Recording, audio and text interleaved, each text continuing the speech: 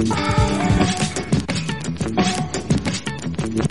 views and opinions expressed by callers, guests, and hosts do not necessarily reflect those of the Black Talk Radio Network and Black Talk Media Project. Black Talk Radio is new black media for the new millennium.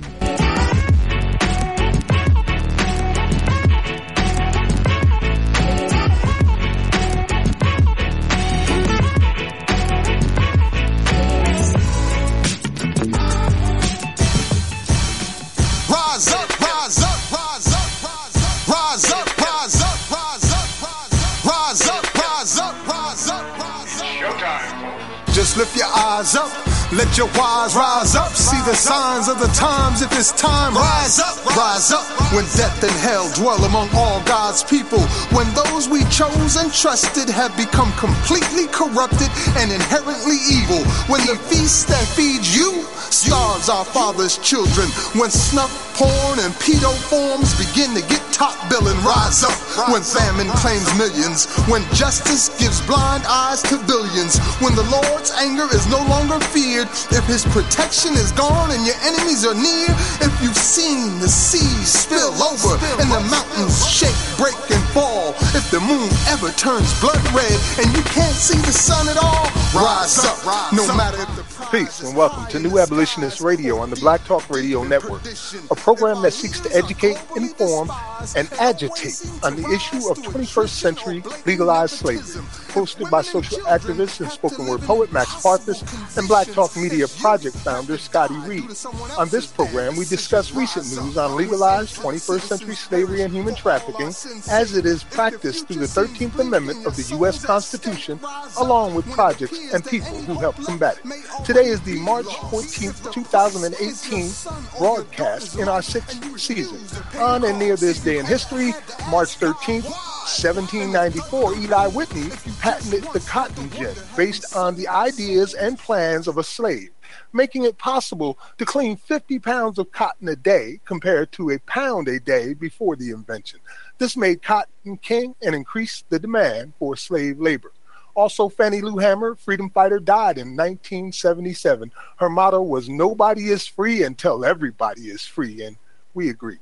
And finally, on March 15th, 1827, Freedom's Journal, the first black newspaper in the U.S., was published by John Russwurm and Samuel Cornish, featuring an editorial supporting the colonialization of Africa by African Americans.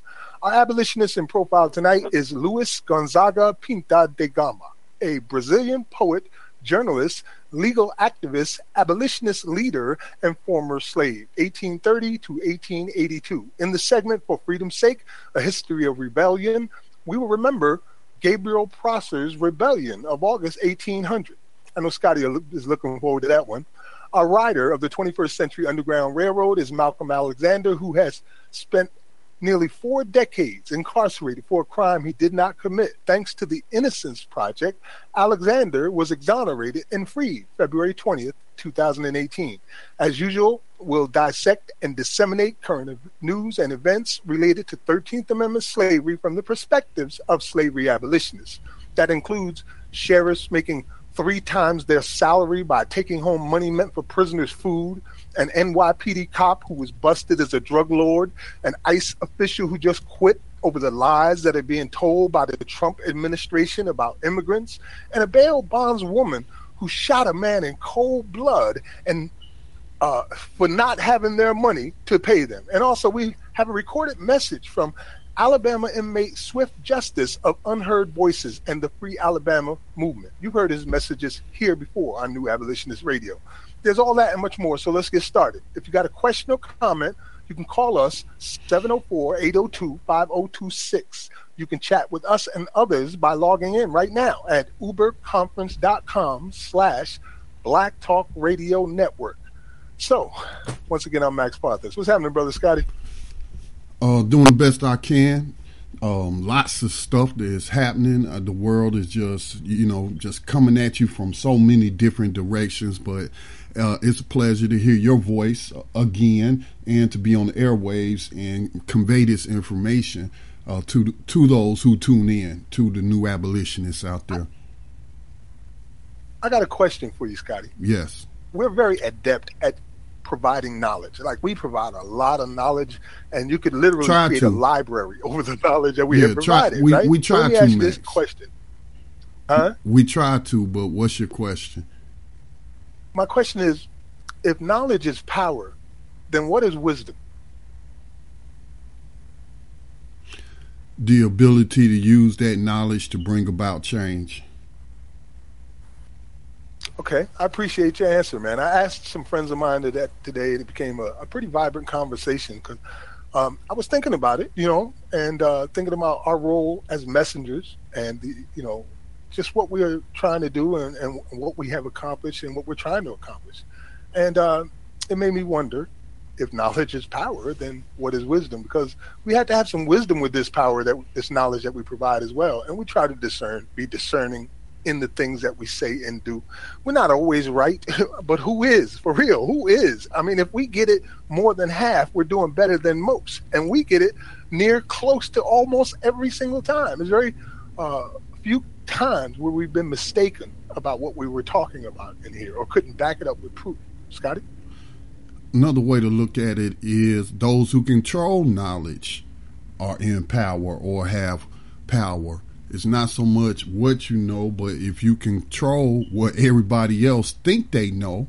Because remember, and I'm talking about the so-called institutions of higher education, your colleges and universities here in the United States, for about a century and a half, have been teaching student class after student class that the slavery was abolished after the 13th Amendment, and they've been controlling that knowledge, and everybody believes that. So even though it's false knowledge, it's, if you had the ability to plant that into another person's mind and that becomes their reality, even though it is a false reality, that's power. That's powerful right there.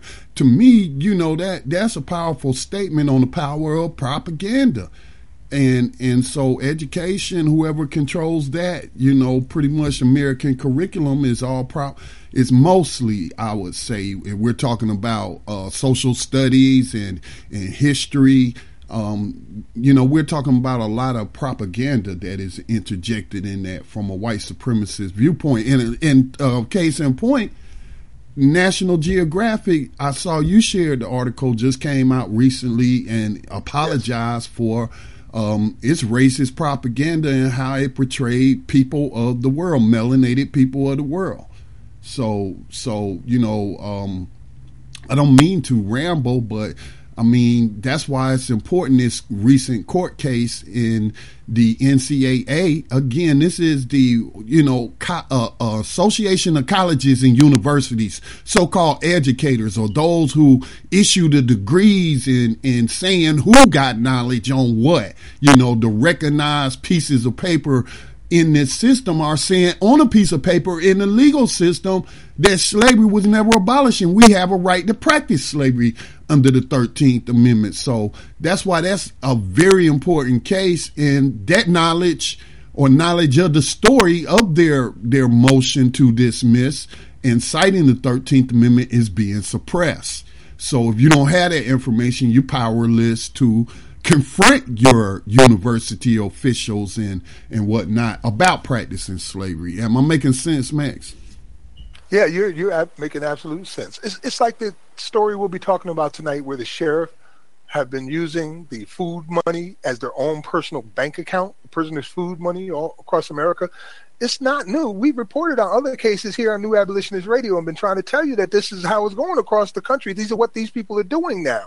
And those cases are being very much suppressed. So, yeah, I know what you're talking about. I feel you on that. Without the knowledge that's even happening, like that we're providing here tonight, very few would be aware. And if we're lucky, maybe the right ones become aware and things change. Right. They had the wisdom to assess the situation where they are locally, or whatever resources they have to even affect it on a global scale. Like you said, the right one or the right group or of people armed with knowledge can bring about great change. Right. So I don't know. Wisdom is not something that can be taught. It's like you can gain it, but right. normally you either have it or you don't. And wisdom is gained through really practice. Not what's the old saying, Max? Through experience. Experience where you've been around long enough to observe your own mistakes. Because you learn from your mistakes as much as from your successes. The wise man learns from his mistakes of others. And others, like you said, and then being able to apply that to, a situation in your own life. So, just having the knowledge, if you can't apply it, then I guess you're not being wise in your use of that. We're going a little off track of what we normally do. Yeah, we are. This is an important conversation about things like this because really we're talking about the simplest things of all: knowledge, understanding. Because really we're trying to help control our own narrative here. As Scotty pointed out, this counter narrative is going to run out, and the resources available to them are just beyond imagination. We're over here scratching nickels together and fighting against this beast that could literally raise armies across the whole globe, you know what I mean, in a propaganda war, trying to control our own narrative. But here's the difference. Like Scotty mentioned earlier, our narrative is one based on truth and reality. Their narrative is on what people think. You know what I'm saying, Scotty? I guess Malcolm said it best, and you quoted it a few times. A good number of times where he said, if you're not careful, the newspapers will have you, how's the rest of it go, Scotty? If you're not careful, the newspapers will have you hating the people being oppressed and loving the people doing the oppressing.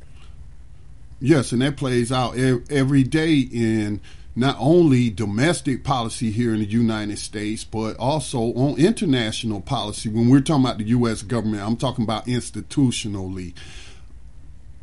But I agree, Max. Yeah, he said that if you're not careful, the newspapers will have you hating Russians, and it's really Democrats that undermine your democracy. You know what I'm saying?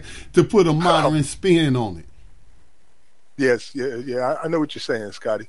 I mentioned earlier that Fannie Lou Hamer died on this day in 1977. Would you mind if today we share a short clip about her and what she had done? One of the reasons why people know so much about her?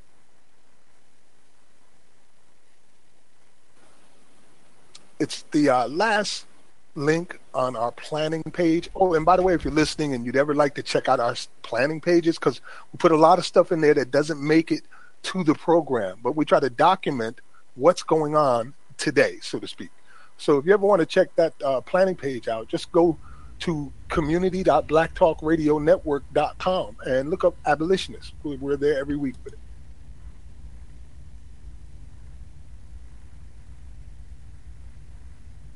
Scotty? The testimony before the Credentials Committee, the FDP had a lineup of very different people. They had Rita Schwerner, the widow of Mickey, who had been killed in Neshoba County. They had Martin Luther King. Everybody knew King. The seating of the delegation from the Mississippi Freedom Democratic Party has political and moral significance far beyond the borders of Mississippi or the halls of this convention. But the highlight of the testimony was that of Fannie Lou Hamer. The sharecropper who had been evicted from her plantation had come to symbolize the Mississippi movement. Mr. Chairman, and to the Credentials Committee, it was the 31st of August in 1962 that 18 of us traveled 26 miles to the county courthouse in Indianola to try to register to become first-class citizens. We was met in Indianola by policemen.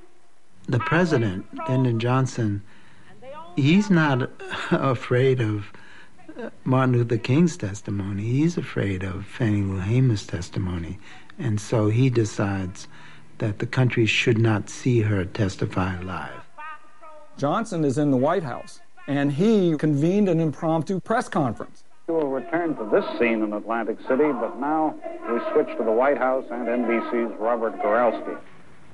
Now, ladies and gentlemen, the President of the United States. On this day, 9 months ago, he did it knowing that they would break away, thinking he might announce who his choice of vice president was going to be. Instead, he gets up there and he announces, get this, he announces that it's 9 months to the day since Governor Connolly, who was there, was shot along with President Kennedy. So he announced a 9-month anniversary. Everybody's scratching their heads. Thank you very much. And then he leaves. And by that time, Fannie Lou Hamer's testimony was over. However, it backfired on Johnson because it became a story that she had been taken off television, and in the news that night and for days afterwards, they replayed her testimony. I was carried to the county jail and put in the booking room. They left some of the people in the booking room and began to place us in cells. She had Mississippi in her bones. Martin Luther King or the SNCC field secretaries, they couldn't do what Fannie Lou Hamer did. They couldn't be a sharecropper and express what it meant, right? And that's what Fannie Lou Hamer did. And it wasn't too long before 3 white men came to my cell. One of these men was a state highway patrol. He said, "We're going to make you wish you was dead." Man, salute Sister Fannie Lou Hamer. She, with that voice and that courage, got the president's panties in a butt. She was like, "No, you can't show that. We don't want you to hear that at congressional hearing." And you know, Scotty, when the Human Rights Network, and because they said this was a bold statement to make, but they said that we can expect to have congressional hearings on the 13th Amendment this year. Should that come to pass and you and me get to speak up there in front of Congress, I'm trying to tell you, we'll be channeling Sister Fannie Lou Hamer.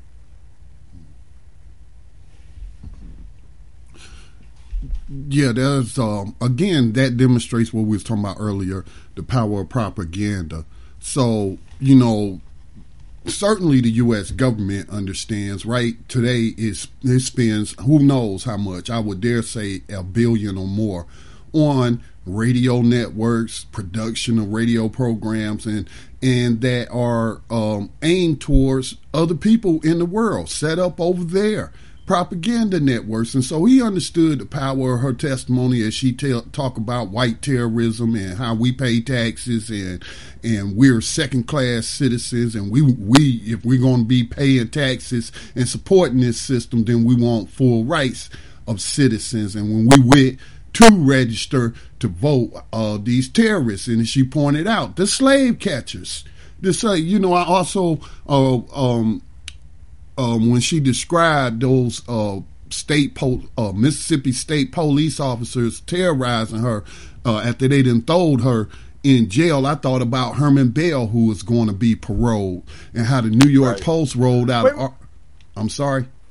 I'm a little confused about that, Scotty. Herman Bell. They was talking about Wallace earlier. I'm sorry. Go ahead, Scotty. Yeah, Herman Bell, member of the Black Panther Party for self-defense, political prisoner. He's going to be paroled in the New York Post, and he was a freedom fighter, okay? And allegedly he killed some of these slave catchers who was out there terrorizing folks.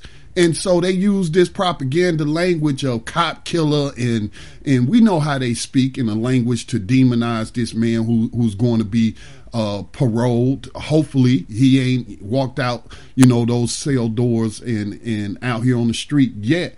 But he's been granted, you know, parole by the parole board. So I'm thinking of, you know, that's what she was talking about. The same things that he was facing and others was facing and other people who are political prisoners to this day. And Johnson understood, you know, not just the U.S. audience was going to see this, but an international audience. And he calls a press conference where they interrupt her testimony specifically. So, I mean, that tells you the government knows the power of media, which Malcolm X often spoke about and understood the power of that media. But that white terrorism, and then, recent news this week, you got black families seemingly and apparently being targeted with package bombs. And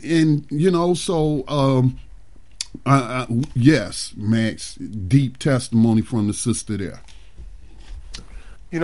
Scotty, also in a form of good news, the message is really spread. It's so simple to understand, but it's like this mind block that people have had through their conditioning, through the education system, through generations, making them believe a lie that slavery had ended when it was happening right in their faces, often to them. You had brothers and sisters arrested for the most minor of charges or owing bills that they hadn't paid and put in jail for 2 or 3 or 4 or 5 years, sitting there thinking it's all their fault. They don't even understand what happened to them because they haven't put the pieces together. But it's spreading. And one of the organizations that's recently spoke about it is called Big Think. Big Think, you can find them on YouTube, has had billionaires and presidents and former presidents and prime ministers come on there and tell their stories.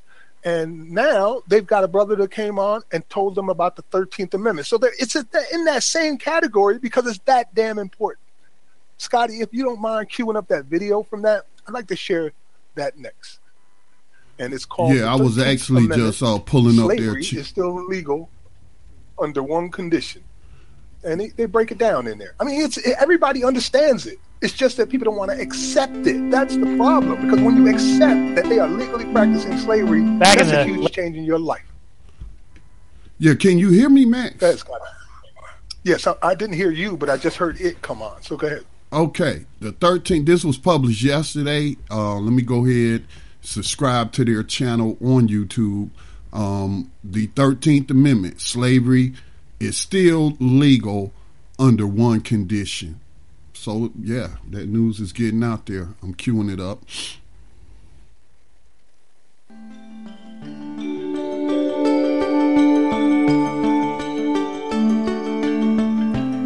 So prisons in America specifically are some of the biggest, most dysfunctional businesses we have in our society. And they're business because of the cheap and free labor.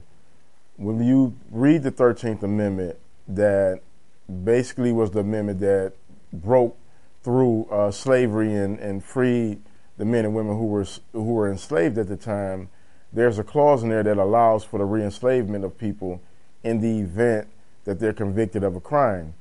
And so in prisons throughout our country, you have people who are working for basically free. And if they're not working for free, they're working for wages that if we saw that happen in another country, we would be very critical of. When I was in prison, I worked for 17 cents an hour. That was my starting rate working in the kitchen. But there's also big corporations who invest in prison labor because they can get this labor for $1.50 an hour.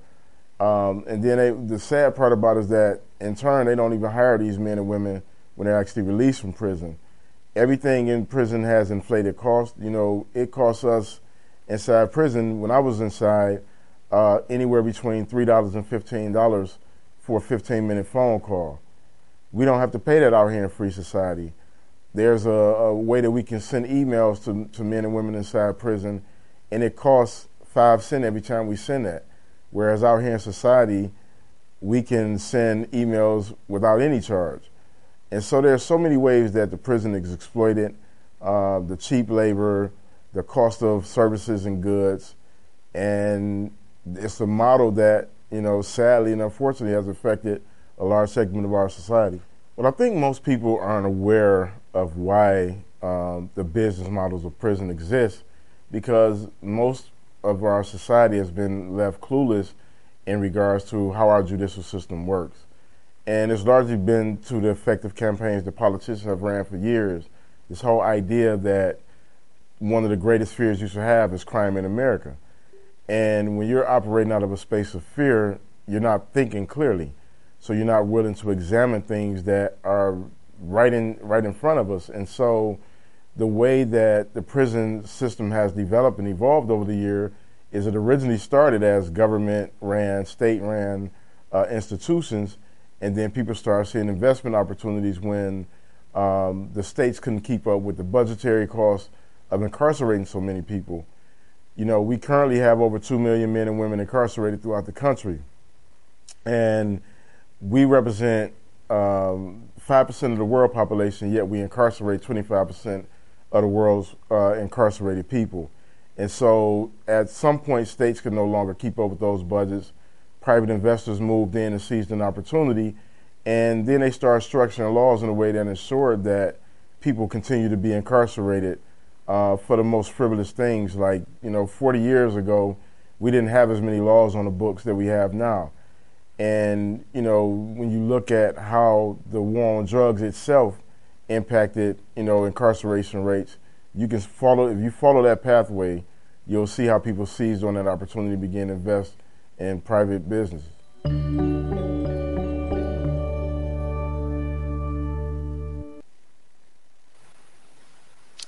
There you go.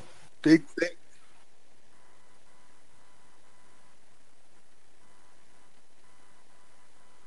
What was that, Max? I said, there you have it, Scotty, from Big Think. That was your first time hearing it? Yeah, I just subscribed to their channel, but it's not the first time I've heard. I think I've heard him speak before, that particular former victim of slavery, modern day slavery and human trafficking. But I mean, yeah, he was on the 13th. Yeah, he laid it all out. For people in terms that they should be able to understand. The sad thing is, why is this brother standing relatively alone out there? I mean, why isn't this on the top of everybody's freaking thoughts? Like, slavery's still legal? You gotta be kidding. Where is that? I mean, you can sit there and you get pissed off because a game doesn't go the way you like it, but you find out that these are practicing slavery legally, and you're like, I wonder what's happening today in the game. Because they're under mind control. That's the frustrating part. Huh? They've been programmed so long with that lie. I guess it becomes when you try to program new information in there, specifically that information. That's a big deal. You believed all your life that slavery was abolished. You read all these stories about Abraham Lincoln, Emancipation Proclamation, Civil War, Gettysburg Address. And then you had another period where you then fought for civil rights, even though, even during the colonial periods, you had black people wanting to be recognized as full citizens, since they're being taxed like everybody else, and they're contributing. I mean, that goes back to Paul Coffey. Your wife's ancestors, one of the richest black men in America. So, it's important that we get people like him, and especially in front of high school students.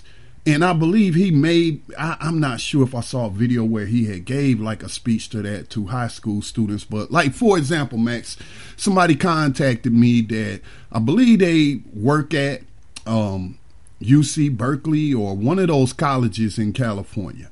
And she was saying she tried to relate to the students that slavery was never abolished. And it's like what you just described, like it just like somebody just, shot a Nerf ball at them and it just bounced off their noggin, and you know what I'm saying? And they didn't think twice about it. And so, she was asking if I'd be willing to speak to some of the student groups on that campus. I was like, we don't have the budget to fly like that, or, with our media operations, it's not possible. But she was like, I could do it via Skype. And so what I'm trying to say is to further, that's who we got to spread it to. It's the young people, because they haven't been under the influence of that lie most of their lives. And they may get angry. When young people get angry, they willing to do something. You know what I'm saying? They have a lot more energy. That's why the civil rights was mostly teenagers and young college students. The Black Power movement, Huey Newton and the college students. And so we got to get this information in the right people connected to these young people. So if you out there and you know you have some influence, or you work with the schools or a particular school, high school particularly, I would even say middle school if possible, to bring in people and talk. You know, Max, I know you established a relationship with a teacher, and what, last week we had a call from a student who asked our opinion on something. So I would say, you know, just focusing on our young people, man, bring about the quickest change, and arming them with abolitionist tools. Yeah, I believe that you are correct on that, Scotty. I remember Frederick said it's easier to raise strong children than to repair broken men. He didn't say it was impossible to repair broken men. He just said it's easier to raise strong children. And I focused on youth most of my career. I've worked with many. I mean, I've spoken in front of entire high schools, colleges, the University of South Carolina. I've done that a number of times. And as a matter of fact, just yesterday, Scotty, I received a package in the mail from Worthington Kilbourne High School. And I've had a discussion with them on 2 occasions, one just a couple of weeks ago.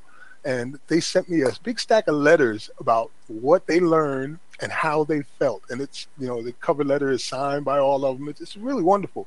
These young people know exactly what we're talking about. It's not that difficult to understand. I've explained it to people in the 4th grade. I've talked with 4th graders, and they were asking questions that were important because they understood. So it's not that difficult to explain. It's complete denial or refusal of acceptance that might prevent one from doing that, because I know it is painful and hard to ask that simple question. Is this really slavery? Is it legalized slavery? Is the government practicing freaking slavery on people in the United States of America and abroad? Come up with an answer. It changes your life. I'm just saying, you know, so you have to wonder why we be so upset over here. We have already figured that out. We figured it out. And now we're helping other people to figure it out. Speaking of teachers, in places like Big Thing.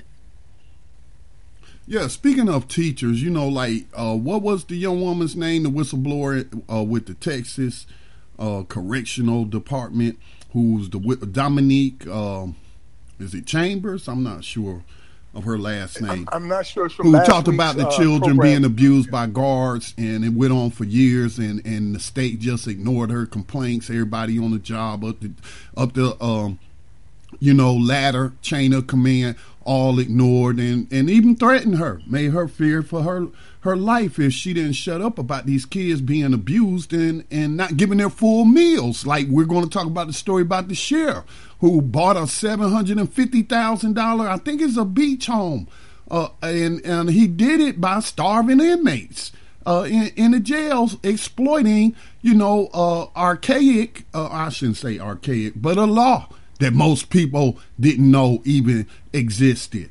And so, you know, but speaking of teachers, you know, like this teacher who was teaching white supremacy to her students covertly and getting them to you know, go along when she was being monitored. She was teaching them subversion and whatnot. And hey, I'm gonna act a little different today. I'm not gonna be acting like a racist and teaching you white supremacy today because I'm being monitored. But just so you know what's going on, we can't talk about that type of stuff. So I would like to see stories of teachers not walking out, but whatever they can come up with in opposing, teaching this lie that slavery was abolished. You understand what I'm saying, Max? Get in trouble like a for teachers' conference. I know what you mean. But remember who they're influenced by, Scotty, and we broke it down here on the program. We listened to the testimony from, I think it was Harvard University, supposedly the greatest minds of the 13th Amendment, most knowledgeable people got together and they discussed its 150th anniversary, and we broke down the speakers. That's who is influencing the teachers' curriculum. That's who's telling them yay and nay to these questions. So as we said back then, those are the people, those few who are the ones really driving this narrative need to get checked. Yeah. And of course, Harvard is a NCAA member institution. And there's also something else about Harvard that I'm very suspect of. I once read an article in depth by people who were there at the time, and they showed the connections of Harvard University along with mass incarceration and the growth of the GEO group and how they were involved with it at every step of the way as attorneys. So I'm very suspect when it comes to Harvard to begin with. I'll find that article and share it.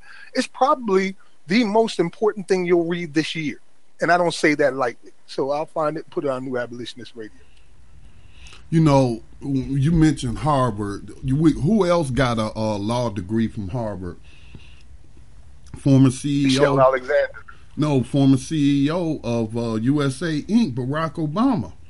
Also was the president of the Law Review, you know, their college paper dealing with law, Harvard Law School, and what have you. And that guy, man, he just really made an opportunity to leave a great mark on history.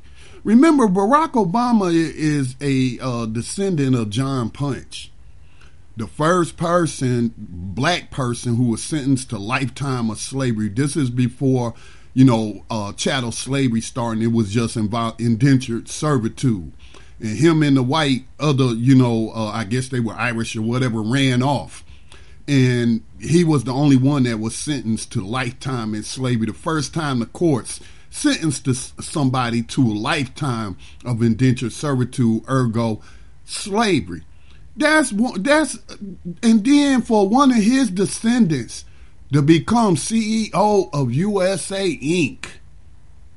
And then if that descendant in that office of a constitutional lawyer from Harvard had then made that a central part of his administration's goals was to point out that slavery was never abolished, and it started with my ancestor, and it's going to end with me. And then, you know, where the exception clause is removed from the 13th Amendment.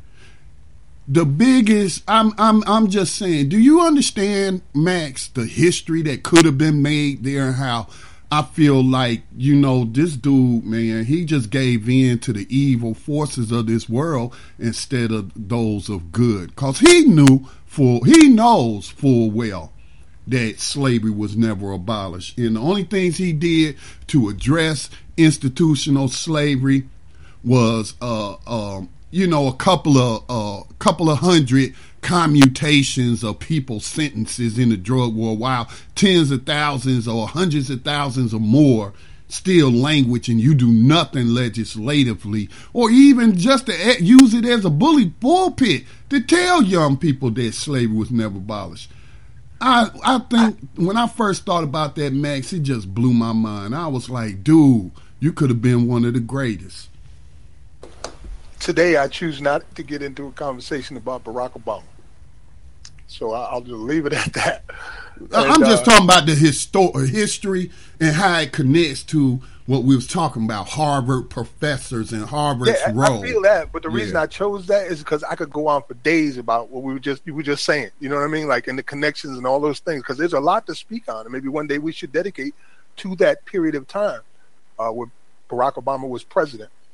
He did not use his bully pulpit to preach about ending slavery, but he's the only president I've ever heard who has got up there and talked about police brutality, and has also the first president in history to visit a prison and speak to the prisoners.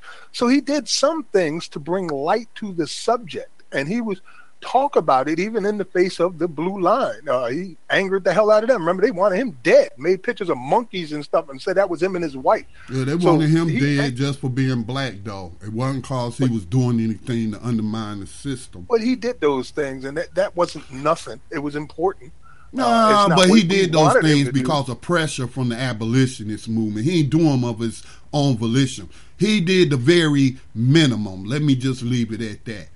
When he I got a lot of friends that most. fit that description right now. Some of them listening right now. That's true. Like, they only do one thing or two things, and they share something once a year, or when they see me, say, how's that abolitionist thing going? You know what I mean? I got something right now just like that. So I would say the same thing to him that I said to them. If that's the best you can do, then okay. Well, he still has great influence, so he can still become an abolitionist and use that bully pulpit of a former CEO of USA Inc. and tell people the truth. But that's not what he's doing, though. He out there giving $1 million speeches to bankers and what have you.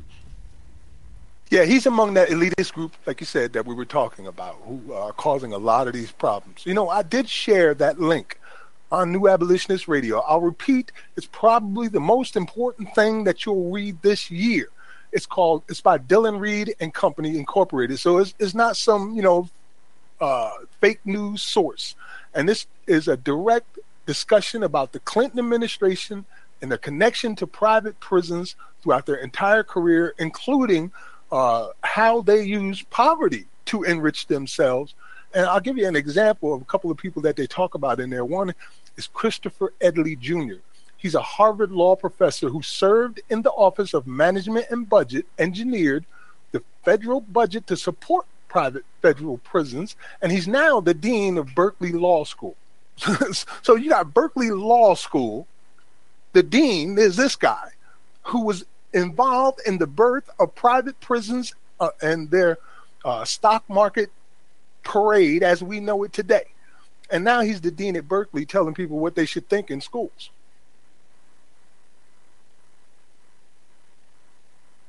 Well, let me move on to our other story because I want to try to get as many of them we can tonight in. And a couple of them for sure I want to get in. So if you don't mind, Scotty, I want to go backwards a minute and point out that during the conversation with the brother on Big Think, he was talking about how predatory phones for calls, for instance, on prisoners is just a huge industry by itself. I want to tell you the story that just came out of The Verge where they're talking about some changes in that. But first, I want to just kind of share my perspective. When I think of modern day slavery the way it is today, the closest comparison that I could think of, and not talking about the brutality and all of that, but just the mechanisms of it, the closest thing I could think of is the housing boom and how they had these hedge fund managers or hedge fund people. I'm not no expert on this, but this is how I'm seeing it.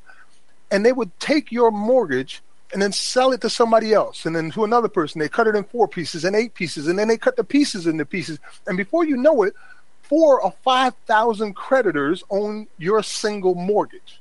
That's how it is with the prisoners now. There's a company that gets this part and another company that gets that part and another company gets that part, and one that profits off this suffering, another profits off that. So it just goes on and on and on, and they're cut into a billion pieces with everybody taking a little chunk of flesh for them being in this cage. But a new bill could finally ban predatory inmate phone calls. So we got to start going on. It says for 2 decades, the criminal justice reform advocates have been fighting to fix a persistent and egregious flaw in the U.S. prison system, the frequently exorbitant cost of inmate phone calls, which can run up to $17 for a 15-minute local phone call. I just got to say, it cost me more than that for a video conference with my son when he was in prison. So it was like $15 for 10 minutes. Anyway, a confluence of market failures, political intransigence,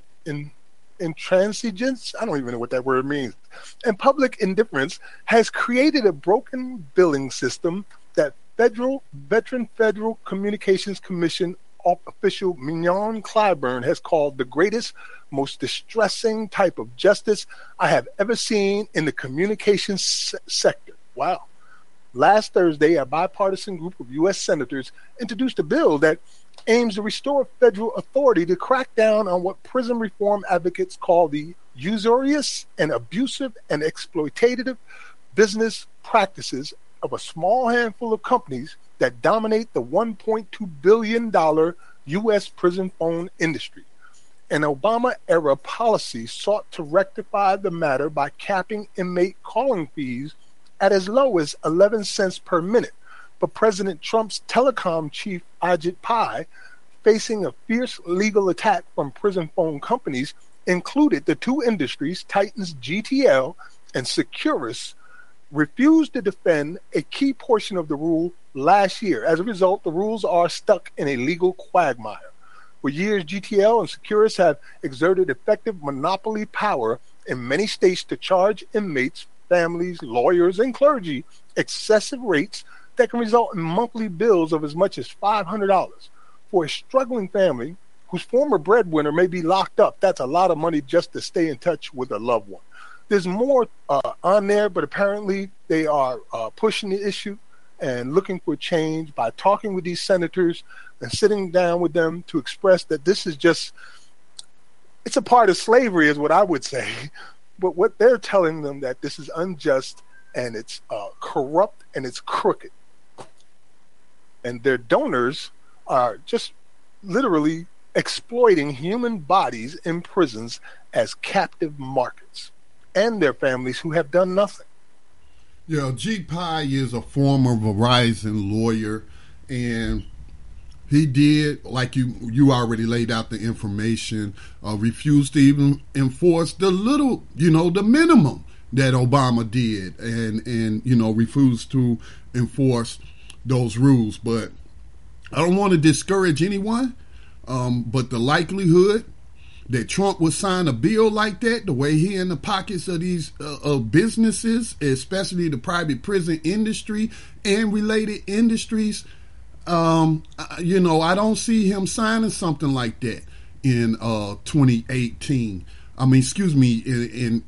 Before 2020.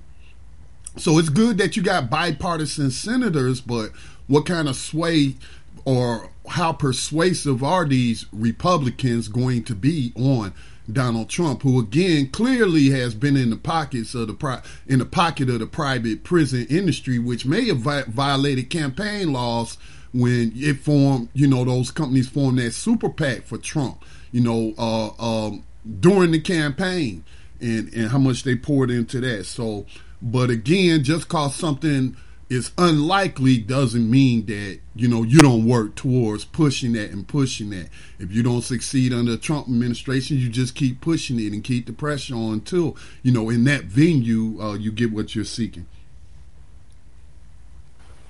Yes, sir, Scotty.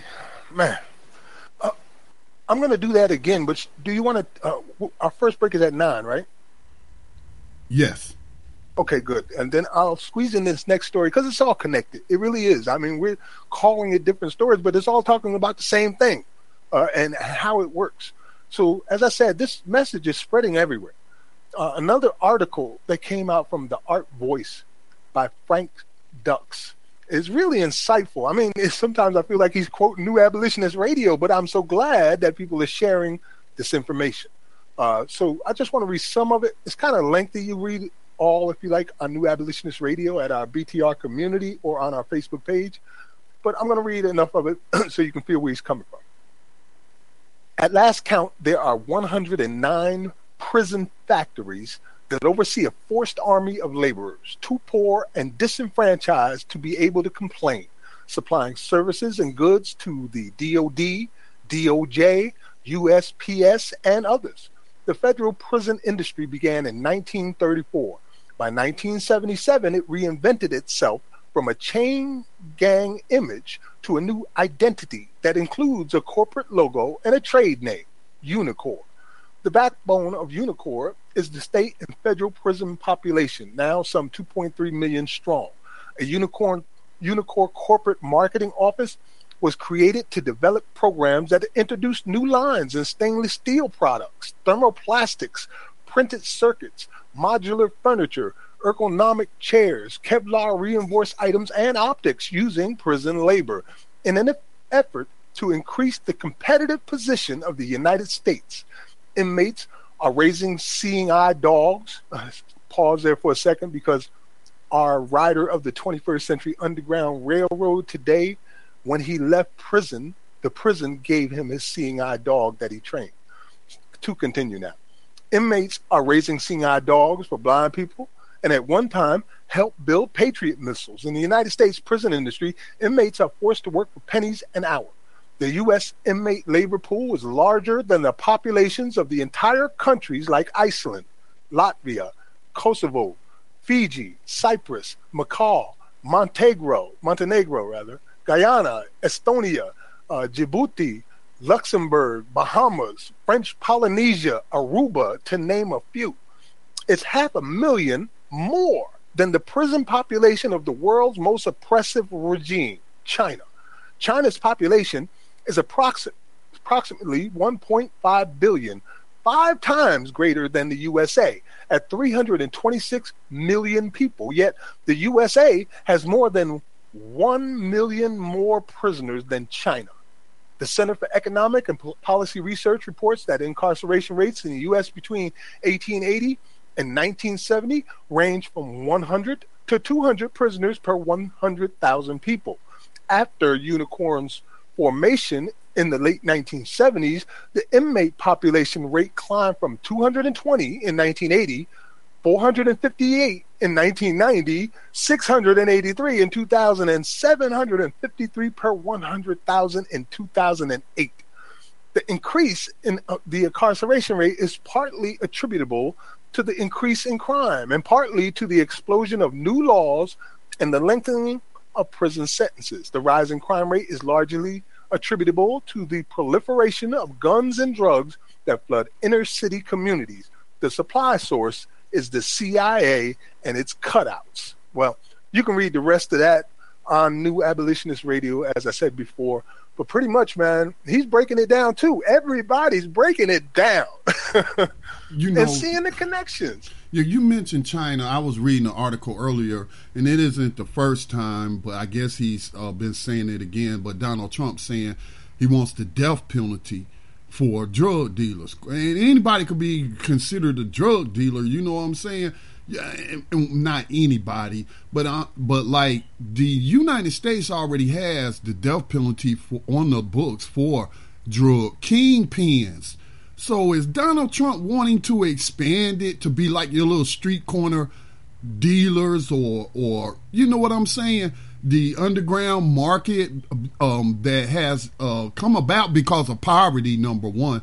Nobody wants to be out here doing a whole lot of these things. But, hey, if you had to supplement your income because you can't even, get any kind, there's no social safety net, then people going to do what they need to do to survive. So does Donald Trump want to put those people out there trying to survive to death? And the article I was reading, it mentioned that China has a death penalty. China and Singapore have death penalty for drug dealers, and it's estimated, though they don't know for sure, that thousands of drug dealers are put to death in China. I don't recall if it was every month or every year, but you got to realize they got 1 billion people. So is that how they keeping their prison population down? Is just by executing people? Again, I don't know.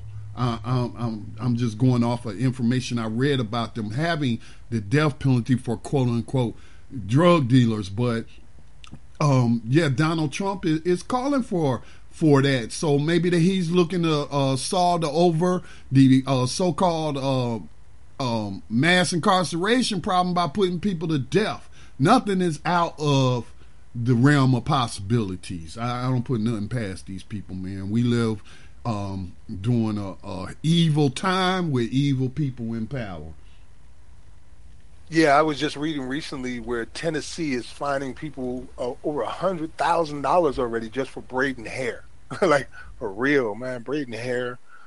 But yeah, so they're capable of anything. And, all right, we still got about 5 minutes before we start. Just enough time to really get into the next one, Scotty. And it's the one that I think quite a few people have been waiting to hear about. And we talked about it before. It's these sheriffs now who are using this loophole that allows them to take for their own personal use whatever money is not spent from the prisoners' food funds. So the state or the city or whoever's paying for the food for these prisoners is giving this money to the prison, and the sheriffs are taking good portions of it home. This one in particular was buying beach houses, and expensive cars, and living like a pimp. This comes from Fox News, but it's in other news reports. I picked Fox News because the original one report that I found had ads all over the words, and I just couldn't read it. So if you're making some kind of magazine, take your damn ads off the words, please. Anyway, this is from Fox News. It says, sheriff who pocketed $750,000 from inmate food fund brought beach house for $740,000. An Alabama sheriff who pocketed $750,000 from funds meant to feed inmates, is coming under fresh scrutiny for the purchase of a beach house that cost nearly the same amount of money. AL.com reported Etowah County Sheriff Todd Entricken received $750,000 of compensation from a source he called Food Provisions during a 3-year period when AL.com contracted Entricken about the money he did not deny he received, it despite the money being allocated by federal, state, and municipal governments to feed inmates in the Etowah County Jail. Entricken, like other Alabama sheriffs, believe a pre-World War II state law allows them to keep any excess inmate feeding funds for themselves. However, such as Jefferson and Montgomery, they put too damn many commas in here in the wrong places. I'm just saying. But however, in counties such as Jefferson and Montgomery, any excess money is supposed to be given to the county government. In forms filed with the Alabama Ethics Commission, Entricken reported he made more than $250,000 each of the past 3 years via the inmate feeding funds.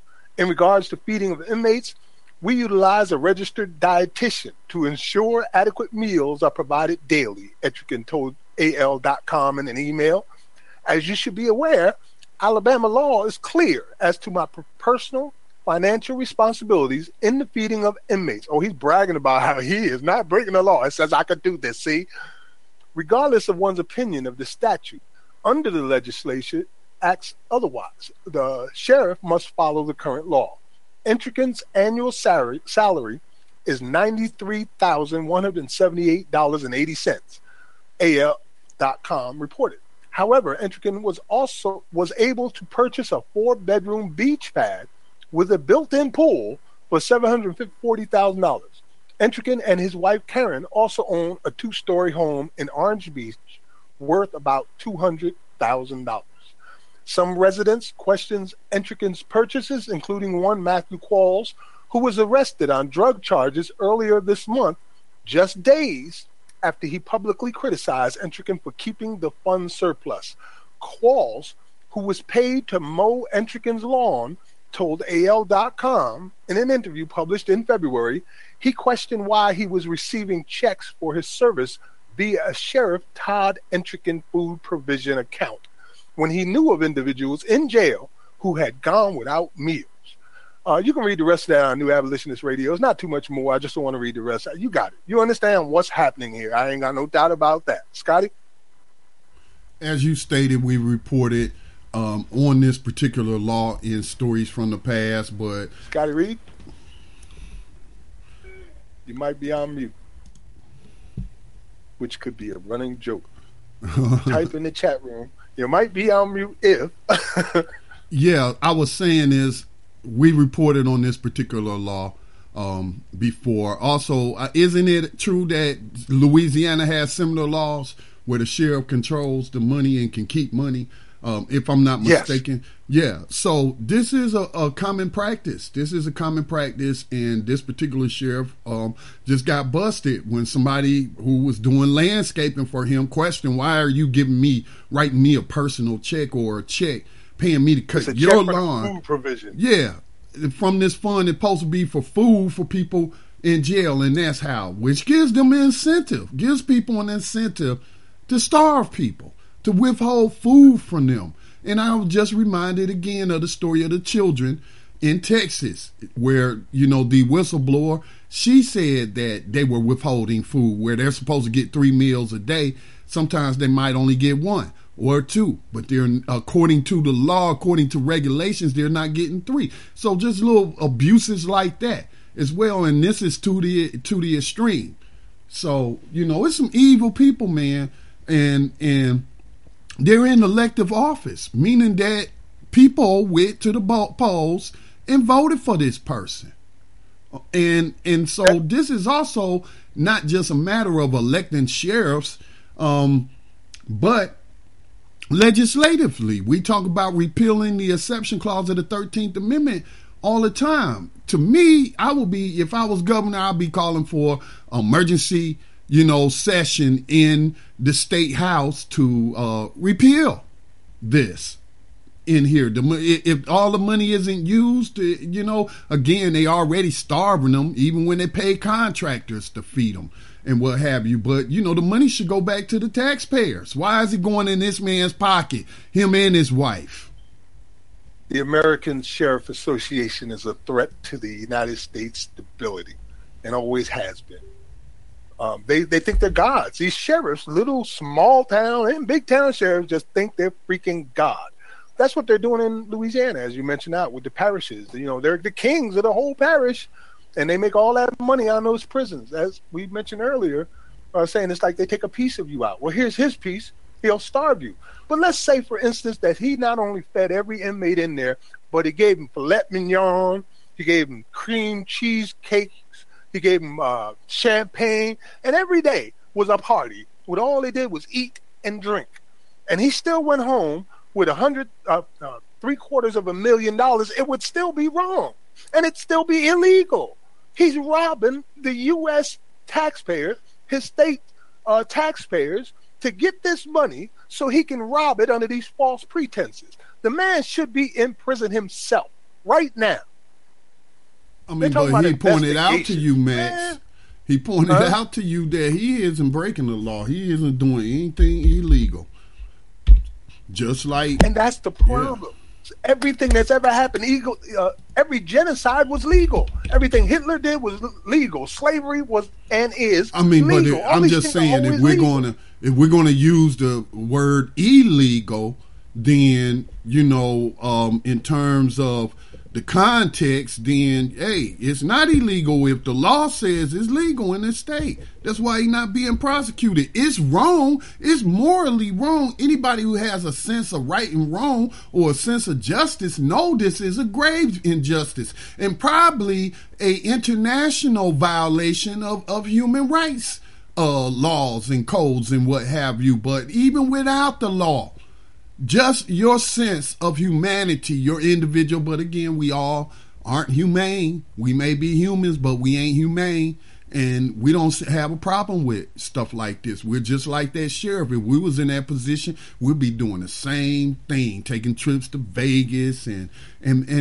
big balling on the outside while withholding food from other human beings. This is disgusting, man. Could you imagine the outrage if let's say, for example, one of these humane shelters for animals or any animal shelter, and it was discovered that, this man been getting this budget to feed the dogs and the cats and stuff like that, and then they were embezzling that money, I bet you it would be more public outrage than what we're seeing as this happens to human beings. Because again, as I stated, this isn't the first time we reported on this, not this particular sheriff, but similar stories.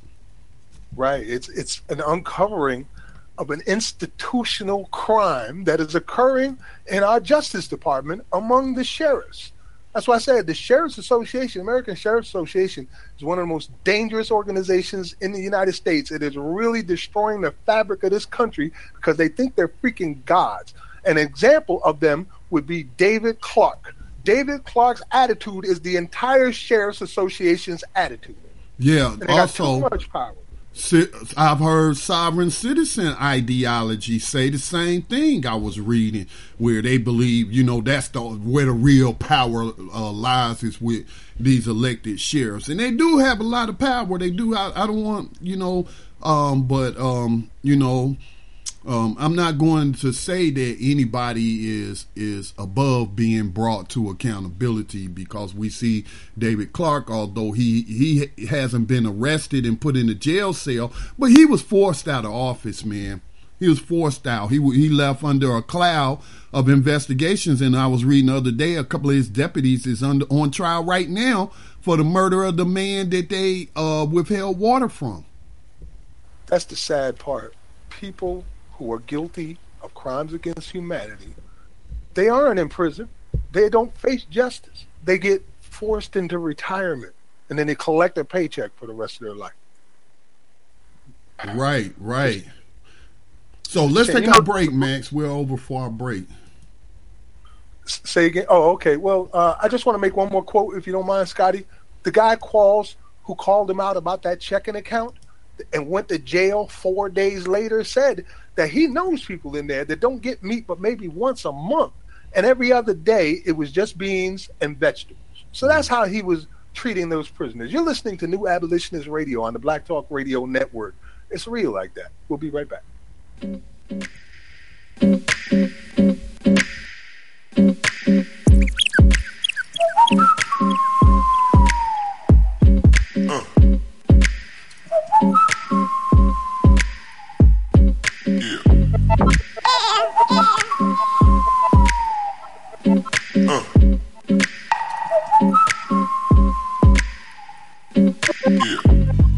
Hi, the Black Talk Media Project would like to invite you to become a member of the BTR Community subscription-based social media platform. BTR Community is a platform that was set up for the listening audience of Black Talk Radio Network, the #1 independent black radio network online.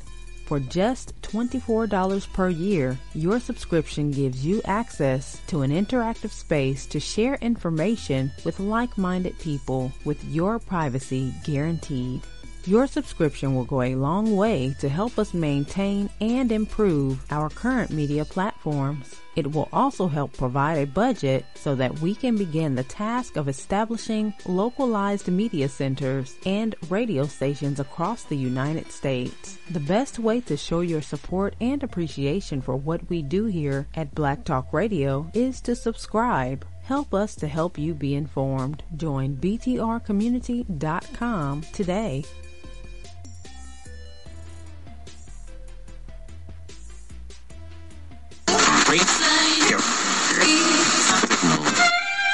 No, I'm not a writer. Okay.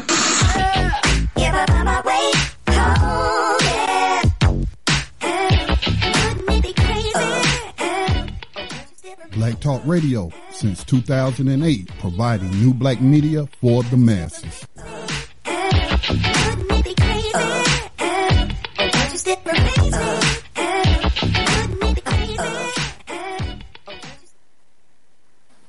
Peace and welcome back to New Abolitionist Radio. The next story, Scotty, is going to just gonna piss you off, man. I'm really bothered by this story because it's pushing the envelope even further now about this murder, death, kill mentality. Apparently, out in Stillwater, that would be Stillwater, Oklahoma, it's okay for a bail bondsman to shoot you whether you got a weapon or not if you don't pay them their money. If you refuse to either pay them their money or be arrested for not paying them their money, they can blow you away, and the prosecutors refuse to even address the issue. They're like giving it the green light. Man, these are not trained people. If you ever watch John Oliver's skit on bail bonds, please watch that. If you've never watched it, please watch that so you get an idea of the idiots and the murderers and the racists like Dog the Bounty Hunter that we're dealing with, who now have a right, apparently, according to this prosecutor, to just shoot your ass in cold blood. You know, we're talking about is a woman, huh? L.A. Ramon was trying to tell me about some show. He posted it in btrcommunity.com, but it's one of them bounty hunter shows, and he said if you watch it, it's really disgusting. He said they be committing all kind of felonies and acting like thugs and what have you, shooting up and fighting. And that's all they are, like mercenaries, slave catcher mercenaries. It's crazy. And you know the bail system already is illegal. It's a human rights violation. It's an 8th Amendment violation. It just shouldn't exist at all. And everybody knows it. That's why across the country everybody's trying to enact bail reform. And some states have already gotten rid of cash bails. But the problem is it's always been illegal. It's always been a crime against humanity. It's always been destroying people and communities, and to act like you ain't got no responsibility for that, and just to say, you know what, you should thank us for making this reform and then move on with your lives is some B. I wish I could video slap the hell out of anybody that dares think like that. Anyway, I'm pissed off because about this video. I want to point out something else. There are no black people harmed in this video. This is a white-on-white crime. This white woman is sitting behind a desk with the bail bondee in front of her. Her son is sitting next to the guy. I'm not going to play the video because, you need to see it in order to understand. So I'm going to give you a little visual of it. Anyway, at one point, he just can't pay his bills, so she decides to arrest him. He says, no, don't put your hands on me. She pulls a gun out of the drawer and point blank right in front of her son. Her son said, Mom, you shot the guy. I sure did. Happy because she knew she could get away with it. How the hell, man? If you haven't seen the video, it's on New Abolitionist Radio, both in our planning page as well as our Facebook page. Go check it out. It's only a couple minutes long. Scotty, any thoughts?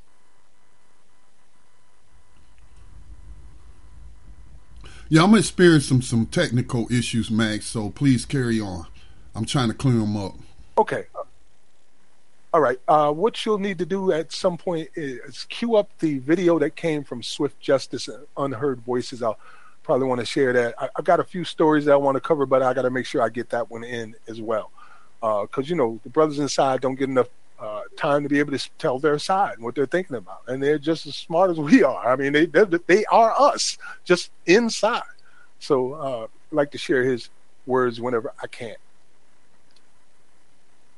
But yeah, man, this bail bombing thing has me just bent out of shape because now you got to worry about this. You have to worry about this. If you don't get this money to this extortionist on time, they'll shoot you, and there's no protection. And the man wasn't armed. He had nothing. He was in a T-shirt and was unarmed, and she popped a cap in his ass. Gladly did it. Miss Dog the Bounty Hunter. All right. How is your technicals going so far, Scotty? What, you want me to play that video now? I thought you said you had a couple more stories. I do, but I would want to make sure I get enough time for this one in particular, and then the other ones, okay, I guess they have to be expended. Yeah, just go into those other stories, and when you're ready for the video, I'll be ready. Okay, all right. Well, let's go to this next one. I didn't list it on our things that we were going to do today, but I wanted to get it out there if I had the opportunity. And we've talked about some of these young ladies before. Genevieve Jones-Wright, for instance, the candidate for the district attorney in San Diego County, who is an abolitionist running for the district attorney's office, a young sister. And this comes from Alternate. It says these three women could change the California justice system for good. These candidates are part of a wave of progressive district attorney hopefuls.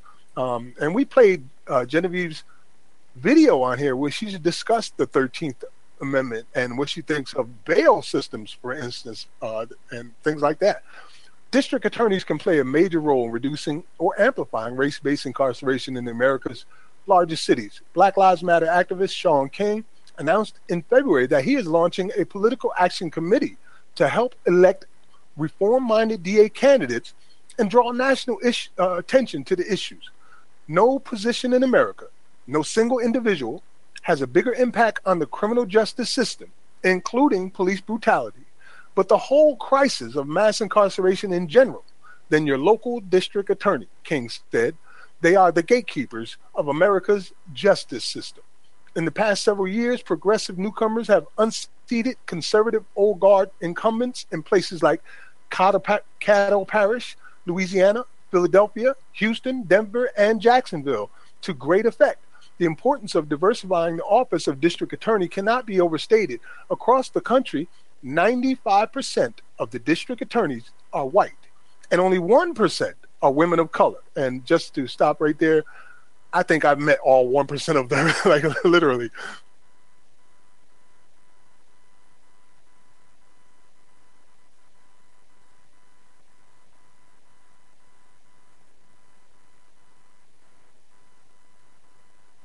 Anyway, somebody for the way they talk about things. But anyway, across the U.S., grassroots efforts are underway to reshape the justice system by choosing new progressive leaders who reflect the community they serve. I'm not going to read the rest. Let me give you the names that the Shaun King is talking about. That would be Diane Becton. Former Judge Diane Becton made history in the Bay Area last fall when she became the first African American and the first female DA in Contra Costa County, California, just north of San Francisco. Becton was appointed to the position as interim after her predecessor was ousted for illegally spending $66,000 in campaign finance money on personal expenses. She has since launched her campaign to hold the position permanently. In January, one of her rivals pulled out of the race and threw his support behind Becton. As interim DA, Becton has shown dedication to progressive goals like reforming the broken bail system, deprioritizing low-level offenses, and pursuing alternatives to juvenile lockup. Mass incarceration is expensive and has proven ineffective for achieving the most important goal, which is public safety, she has said. All right, let me just go through the second two. Genevieve Jones-Wright, as I said, we've talked about her here on this program, and we support her.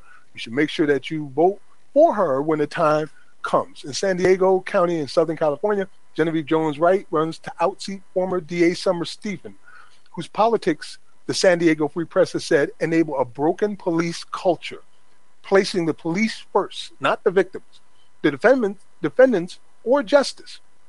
The city has recently seen a rapid growth in its homeless population, many of whom have been targeted by police. In one highly publicized case, a police officer lied under oath about his reasons for arresting a homeless man last summer. Stevens' critics say she has been reluctant to remove such officers. Progressives in San Diego see Jones-Wright's candidacy as a significant departure from the city's current system of backdoor dealing.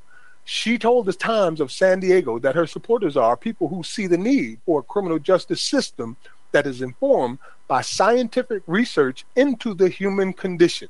People who understand that mass incarceration is as expensive as it is inhumane. We cannot incarcerate our way out of crimes, Jones-Wright says on her campaign website.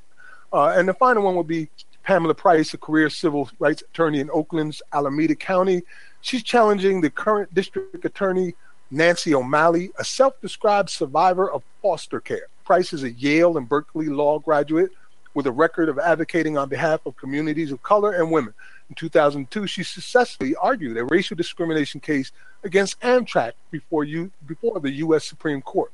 And her 10-point platform includes progressive stances like opposition to the death penalty, support of immigrant communities facing persecution by ICE, and ending stop and frisk practices. So those are the three that they're pointing at as people who are going to make some real change. I'm not sure about the other two, but I do know that Genevieve Jones-Wright knows what's going on, and you need to put her in office. And I would once again like to digital slap brothers, Shaun King, because Shaun King, you have written about this in detail, and you called it what it was. Both I've seen my own mentees, like Sister Hannah X came out and addressed directly to your face, Shaun King, about why you don't support the abolitionist movement when you're the guy who wrote the damn thing about it never ending. So I wish you would correct your language, and let's try to get some real justice and stay away from that reform that you're so deeply into, apparently. Like I said, just because they say we're going to end cash bail today doesn't mean you haven't been committing a crime for the past 50, 90 freaking years. Scotty, that video still got me bothered, man. Take over, brother.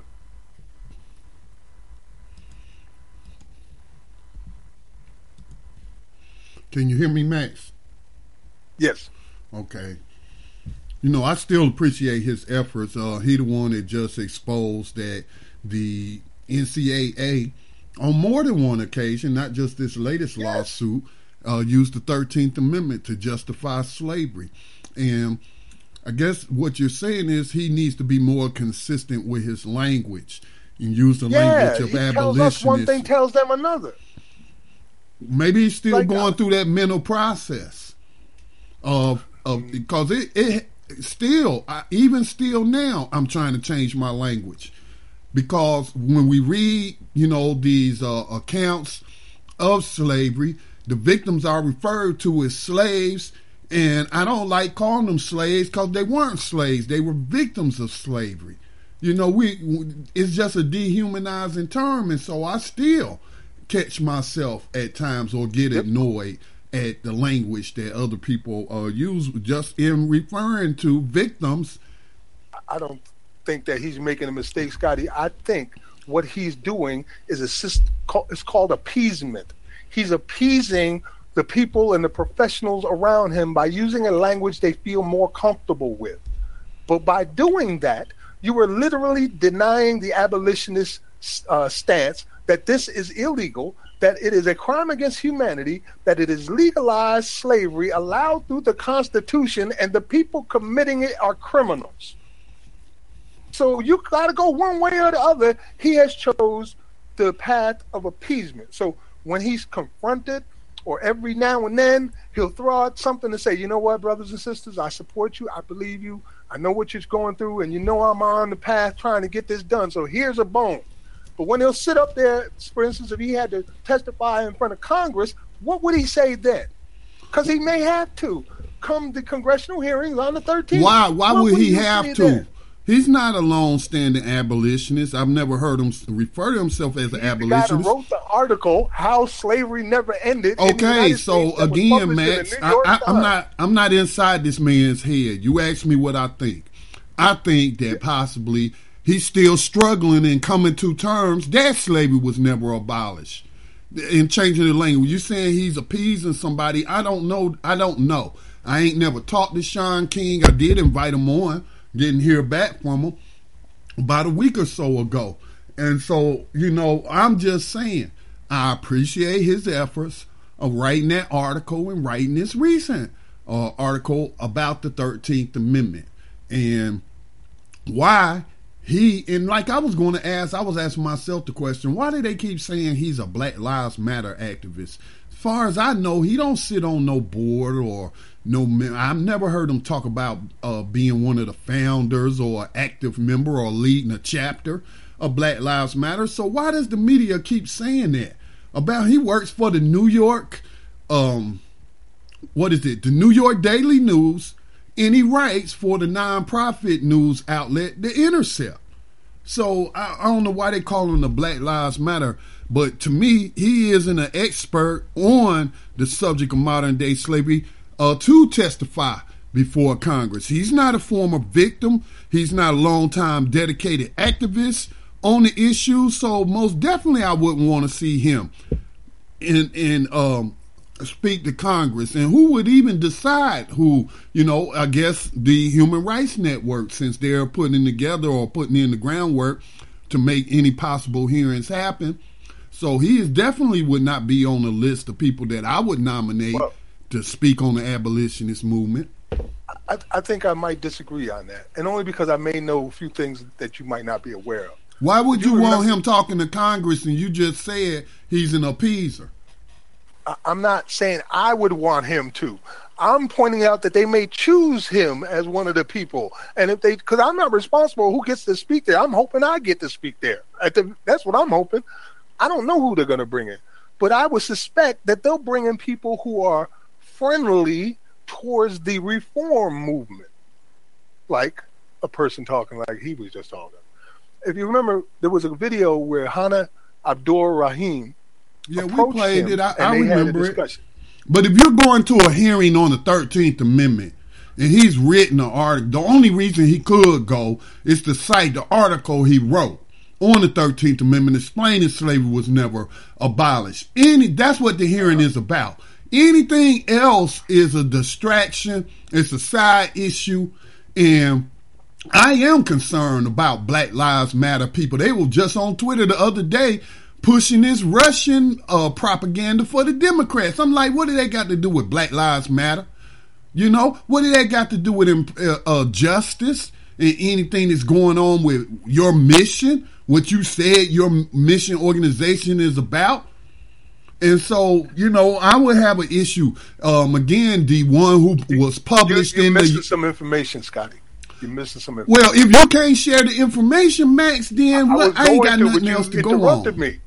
Huh? The information is this. In the video with Hannah Abdul Rahim, I saw the video. We played the video. He told her that his dissertation was on the 13th Amendment. And then he quoted several court cases that he's looking into right now that enforces and will decide the fate of the 13th Amendment in the future. So not only did he write his dissertation on it, not only did he also publish in the Daily News another article on it, but he is currently and has been actively researching this particular topic. He knew about things I didn't know about, like the 2 cases that he pointed out in that video, which I looked up later on. So he's aware to a very large degree, and the people around him know that he's aware to a large degree. What I'm concerned with is whose side is he on? Which side are you on, boy? Which side are you on when they say we need some people to come to Congress and talk about this modern day slavery thing and how the 13th Amendment has affected the United States in the past 152 years?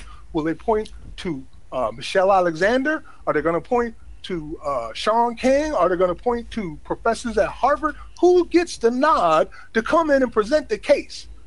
So I'm critical as hell right now about all the people that are out there running their mouths about the 13th Amendment and which side are they on?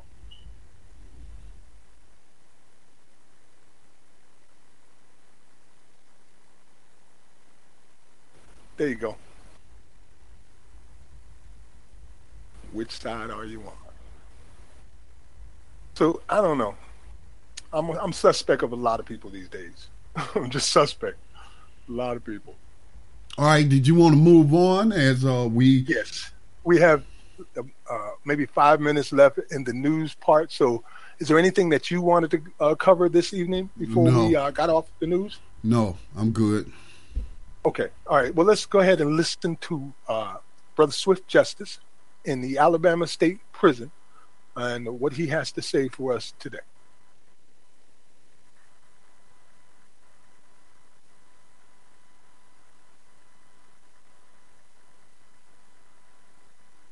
And I'm not going to take very long, and then I'm going to step back after I address it and let y'all think about what I had to say and contemplate my words. You know, I see a lot of discussion all over the newspaper of different varieties, several media, social media places, and even widely spread all over the internet about the issues surrounding the prison and judicial system and the many other topics that make up our everyday lives out there in the world. I see a lot of talk, a lot of opinions, a lot of anger, a lot of emotion, so on and so on. I see a lot of finger pointing on who's doing this and who's doing that. I see a lot of knowledge being passed around. There's no doubt about that. Things are being exposed with intensity by many different groups, many different individuals, and this is a good and very viable and valuable thing that we must have. However, I have to ask this question. What good is knowledge if we do not put it to use? What good is knowing if we refuse to take the knowledge and build upon it? For example, I'm going to use this example just to try to make my point. Let's just look at this from a perspective of war. Imagine our specialty intelligence here in the United States and our government learning that North Korea has just launched 2,000 fighter jets that are armed with nuclear weapons to the sky, and they're all headed our way, threatening to destroy our very freedom, our way of life, and even our lives. All right? Picture that. Picture that in your mind. Picture also our government intelligence seeing it coming. But they sit on this knowledge. They discuss this knowledge around these very big, pretty oak tables with hundreds of different people sitting around it. They point fingers at who financed the attack, what those individuals will gain from the destruction of America, and what needs to be done. But imagine what is happening in the very sky while they're discussing this, in which those 2,000 fighter jets armed with nuclear weapons are using as a tool to come as a tool, as a road to accomplish the mission, while the knowledge of a real threat is just being discussed and acknowledged, but no form of real countermeasures are actually being launched. In a situation like that, it's obvious that an imminent threat is very real to a group of people, and that's the American people in that situation. And the only way to react is with actions of countermeasures and counterattacks as a collateral whole, right? In other words, basically, we're going to war. It will require unity from the intelligence branches. It will require unity from the military branches, the politicians, and even the citizens. There is not one single soul that can be idle. And all of these individuals must know their part. Discussions stop once a solution to the threat has become agreed upon. And then war begins. Today, we all accept we face as a group of people an imminent threat in relation to our judicial and our penal system. There's no doubt. That's the discussions that I've noticed. That's the discussion that's all about the movement. We even have discussed solutions now for years. However, we have failed to unify and move in countermeasures. We have yet to set our fighter jets to the sky. We have yet to set our ships to the oceans. We have yet to set our ground troops to the field, armed and prepared, ready for war. We have been talking intelligence for years while our North Korea continues to get closer and closer and closer to their target. Trust me when I tell you that a parade of soldiers in the streets of our nation sends no message to our attackers. Trust me when I say attackers are not impressed with our uniforms and synchronized marching ability. I know you've seen it all over the news and all over the television where the Korean government turns around and marches their soldiers through there, their tanks, their bombs. Now Trump talking about doing the same thing. And then you turn around and you start flipping the channel because that's not impressing you, right? Well, they're not impressed either. They fear not the citizen of the United States. They don't fear us because we have yet to unify and start a true counterattack. They will only respond to our knowledge when we come together and aggregate. Aggregate means to come together and collect into a mass force. Once we do that, we're going to have to use our soldiers to attack the threat. People, it's time we take a moment to evaluate on what I'm touching on. The topic of mass incarceration of modern-day slavery, convict leasing, all have been a topic of discussion since 1865 and before. It's nothing new. Modern-day slavery did not start in 2013. It's not so modern. It was taking place in Shelby County, Alabama, and other counties all throughout Alabama and other states in the 1800s. When subsidiary companies like Tennessee Coal, Iron and Railroad gave $12 a month for labor to pay conjured up laws such as vagrancy and so on and so on. The very thing we are talking about, posting about, writing about, emojiing about has been modern day for over 150 years. And very little has changed other than the evolving of it. Are you not tired of talking about what is designed to destroy you? This goes for both the confined and the free citizen, what I'm talking about. But I stress this to the confined citizen because you and I are the heart of the countermeasures we are going to have to take. Without you and me, the ones that are in the so-called free world cannot be effective. I stress this to you that are in the world. Stop the division. Stop the downplaying of this individual or that group. Stop trying to compete for notarization and unite. We are all guilty of this. I am guilty of this. Just recently, I was having issues with an individual that I should not have been having issues with. We all should have the same mission. Ask yourself, what is your mission? If it's not to stop the mass incarceration of your of your community, for the profit from someone's incarceration or labor, then you may have a different agenda. You need to think about it. It's time we question our motives, our mission, and our willingness, and how far we're willing to go about it. Many of you are probably going to criticize what I'm saying and take offense to thinking that I'm saying you're not doing anything or making a difference, but please do not put words in my mouth. If that's what I was saying, I would say it. Your work is not going unnoticed. Every last individual from behind these walls in the concrete jungle, take notice of what you're doing.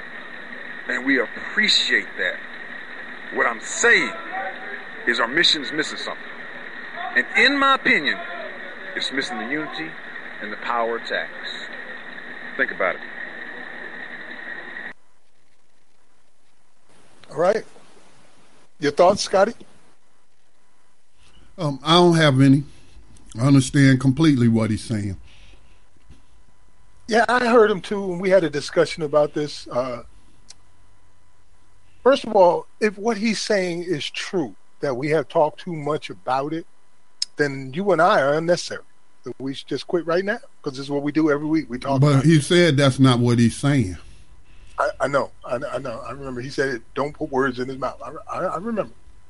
But I'm saying that this is how it sounds. And we've come full circle on the program tonight, starting out with the question of If knowledge is power, what is wisdom? And he's talking about the possession of knowledge and what we're doing with it and what we've been doing with it for 150 years now. And where are we going with it? Because we don't have any organizational community, he's saying, that's really pulling this together in the ways it needs to be together, and we're fighting amongst each other. And that's one thing I do want to touch on, the fighting amongst each other. Anything other than freedom is slavery. Can I say that again? Anything other than freedom is slavery. So if you're talking about prison abolition, you're not talking about slavery abolition. You're literally saying that this is all a mistake, that the errors in judgment over time, and we've ended up with this huge prison industry that we can live without. That's what you're saying. That's not what we're saying. So you're like, we're really competing now for which narrative is correct, and lives depend on it, literally. And that's what he's talking about. He's like, we're dying in here, and they are. While you guys are out there arguing about who got the right narrative, I'm telling you, I'm standing on my narrative, and anybody that thinks otherwise is a problem. Because you're just justifying this bullshit. You're killing my people just like anybody else is doing, because you're not addressing the real issue, that this is slavery, it's legal, it's allowed through the 13th Amendment, and like he said, they've been practicing it now for 152 freaking years. And it's taking you this long to wake the hell up and address it for what it is. So, yeah, prison abolitionists, reformists, I don't want nothing to do with y'all, because you're telling lies. You're not seeing clearly. And if you just look a little deeper and address the issue as it should be addressed, as a crime against humanity, it will change everything. That is that whole new thinking we need. That is that, what do they call it, Scotty? Where you go off the rails in your thought process. You know, radical thinking. This is the radical thinking, and everybody that stood up for it and used it as their position has been very successful in what they've been trying to achieve. I mean, we almost got some of these damn laws off the books, like in Colorado with Amendment T. We're so close to a congressional hearing. Come on now. If that's not progress, I don't know what it is. Definitely, but I got a different message, Max. If I may chime in before we run out of time. I got a different understanding of what he was saying. I think in a covert way, he was talking about the armed wing of the revolution, the abolitionist movement. Where are those that's agitating for armed confrontation? Where are those that's agitating for a second civil war until slavery has actually been abolished? So that's where I understand him to be saying. That's what I interpreted from his message. He's not saying they're educating the public, because even in a war, he's using war analogy. We would be known as recruiters. You see, the United States military has its programs and its people embedded in the U.S. news media, and it pays for commercials and flyovers at NFL games and things, and they send recruiters out to your house to talk to you and tell you about the war effort. So he's not saying that those people aren't needed and that nobody's recognizing what they're doing, but he's saying that there's an element missing. And on the unity part, unity is hard, man. In my study and listening to elders on successful revolutions, only 5% of the population actually engaged. The other 95% were just bystanders. So when I hear people say we need unity, I hear in my head, even though they may not use the exact words, I'm hearing we need 100% unity. Okay. Now I do believe there are frivolous, cheap shots that people take at each other and get in their emotions, and there are some people who clamor to be on TV and to get some of that money from those billionaire donors to whatever political party. You know, there's always these people using to, like one elder said, he called it the nonprofit industrial revolution. You know, and so, but I particularly picked up on the, you know, we got a lot of teachers, but we ain't got a lot of soldiers, and if we ain't got no soldiers, then nobody's actively planning to, we're dependent upon gradual abolitionists and at the mercy of legislatures. But I have to look at the model set by people like Frederick Douglass, Harriet Tubman, and others, man. So I mean, I'm gonna leave it at that, man, because everything ain't for the public airways. Well, when it comes to the whole gradual abolitionist versus immediate abolitionists, I'm an immediate abolitionist, but I understand that all abolition is gradual, because we've been here for a few centuries trying to get this shit done, and we haven't gotten it done yet.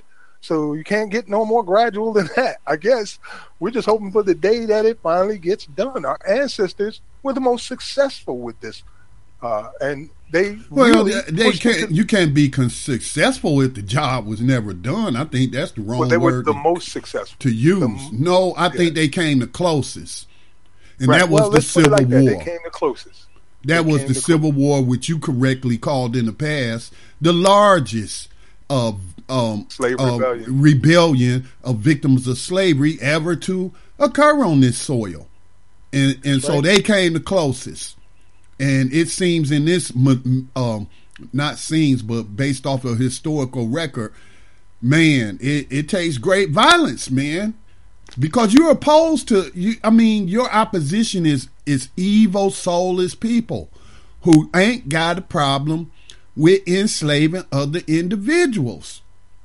And so when you're dealing with someone like that, sometimes there is no reasoning with them. Just like Lincoln tried to reason with Stevens, and Stevens just wouldn't be reasoned with. They wouldn't, no, we withdrawing. No, we keeping slavery in place, and we'll fight you for it. Yeah, I've never personally met a racist who changed their mind. And that's why I don't mess with them. I don't get into conversations with racists. I don't argue with racists. I don't debate with racists. I ain't got nothing to say to them because their argument is not legitimate, and I refuse to give it legitimacy. And speaking of rebellion, that would be a good segment to go right into, wouldn't you think, Scotty? Yes, as we're running out of time. Yes, sir. So this week, our For Freedom's Sake, A History of Rebellion segment is Gabriel Prosser. He was the leader of an unsuccessful slave revolt in Richmond, Virginia in 1800. Born into slavery around 1775, Gabriel Prosser was owned by Thomas H. Prosser of Henrico County, Virginia. Little is known of Prosser's life before the revolt that catapulted him into notoriety. Prosser's two brothers, Solomon and Martin, and his wife Nanny were all owned by Thomas Prosser and all participated in the insurrection. Gabriel Prosser, at the time of the insurrection, was 24 years old, a young brother, 6 feet 2 inches, literate, and a blacksmith by trade. He was described by a contemporary as a fellow of courage and intellect above his rank in life. Wow. With the help of other enslaved people, including Jack Bowler and George Smith, Prosser devised a plan to seize control of Richmond by killing all of the whites except the Methodists, Quakers, and Frenchmen, and then establishing a kingdom of Virginia with himself as monarch. Prosser and the other revolt leaders were probably influenced by the American Revolution and more recently the French and Haitian revolutions with the rhetoric of freedom, equality, and brotherhood. In the months prior to the revolt, Prosser recruited hundreds of supporters and organized them into military units. Although Virginia authorities never determined the extent of the revolt, they estimated that several thousand planned to participate, including many who were to be armed with swords and pikes made from farm tools by enslaved blacksmiths. Man, it was probably like 50 people, and they were like, it's thousands! Prosser planned to initiate the insurrection on the night of August 30th, 1800. However, earlier in the day, 2 enslaved people who wanted to protect their masters betrayed the plot to Virginia authorities. Governor James Monroe alerted the militia. A rainstorm delayed the uprising by 24 hours, preventing Prosser's army from assembling outside Richmond and providing the militia crucial time to prepare a defense of the city. Realizing their plan had been discovered, Prosser and many of his followers dispersed into the countryside. About 35 leaders were captured. Like I said, it's like 35 people. It's thousands. About 35 leaders were captured, and executed, but Prosser escaped to Norfolk, where he was betrayed by fellow enslaved individuals who claimed the reward for his capture on September 25th.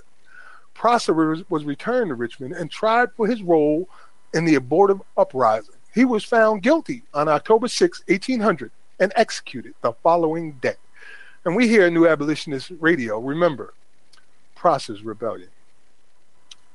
Scotty, I can't help but remember all these rebellions, and there's one thing I found in common with every single one of them, except for just a couple, like the Haitian rebellion, for instance. And they always get sold out by their own people.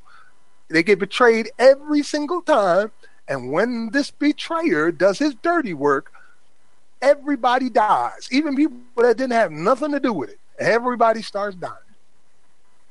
Yeah, and I will point out that Gabriel Prosser was a mulatto, because I know there are some people out there that like to promote hatred within the black community and say, hey, the mulattoes are the ones that was always betraying us all throughout history. And then when we look throughout the rebellions here on this continent, most of them was led by mulattoes like Gabriel Prosser.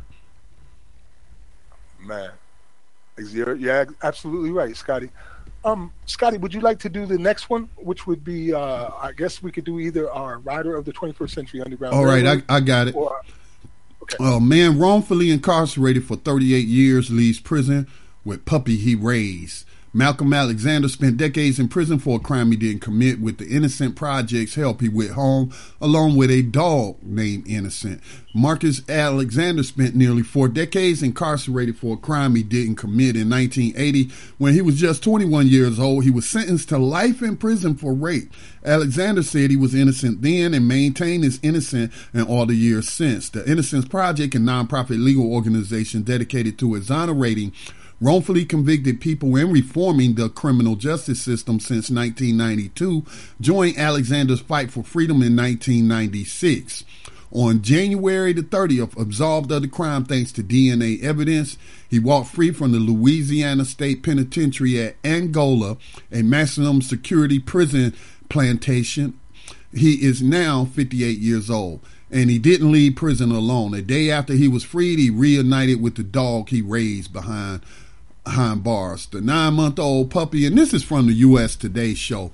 And I kind of like take issue with them trying to, make it a feel-good story of this victim of slavery. And, oh, look, he got a cute little puppy that he raised behind bars. Oh, how humane. That prison must not be so bad. They let him have little puppies to raise. Oh, and he named them Innocent. That's so cute. Excuse me. The 9-month-old puppy's name is Innocent, or Ian for short. I named her Ian because I was innocent and she was innocent, Alexander told a CBS affiliate. Ian was born in 2016, Alexander recalls. I wrote the date on my heart, he told Today. I can remember her birthday better than I can remember my own. Her mother was a friend's dog. Man, this is a long article, man. I can't read all of this in the time that we have. Okay. It goes on. See, here's another issue, and this is, being careful. And when we read and stuff, being able to identify, and that's why I had to pause people and tell you how they programming you. Because now they saying, oh, he learned carpentry, woodworking, and jewelry making skills in prison. And what's this stuff, Kamala Harris been pushing? Oh, they get these job training programs. I think Jared Kushner, in the last little meeting Trump had, they was like focusing on, keeping people locked up on mandatory minimums and pushing those. But, we're going to train them, though. We're going to train them. That's how this story from NBC. Doing what we do, Scotty. Yeah, reads to me. So anyway, he is out now.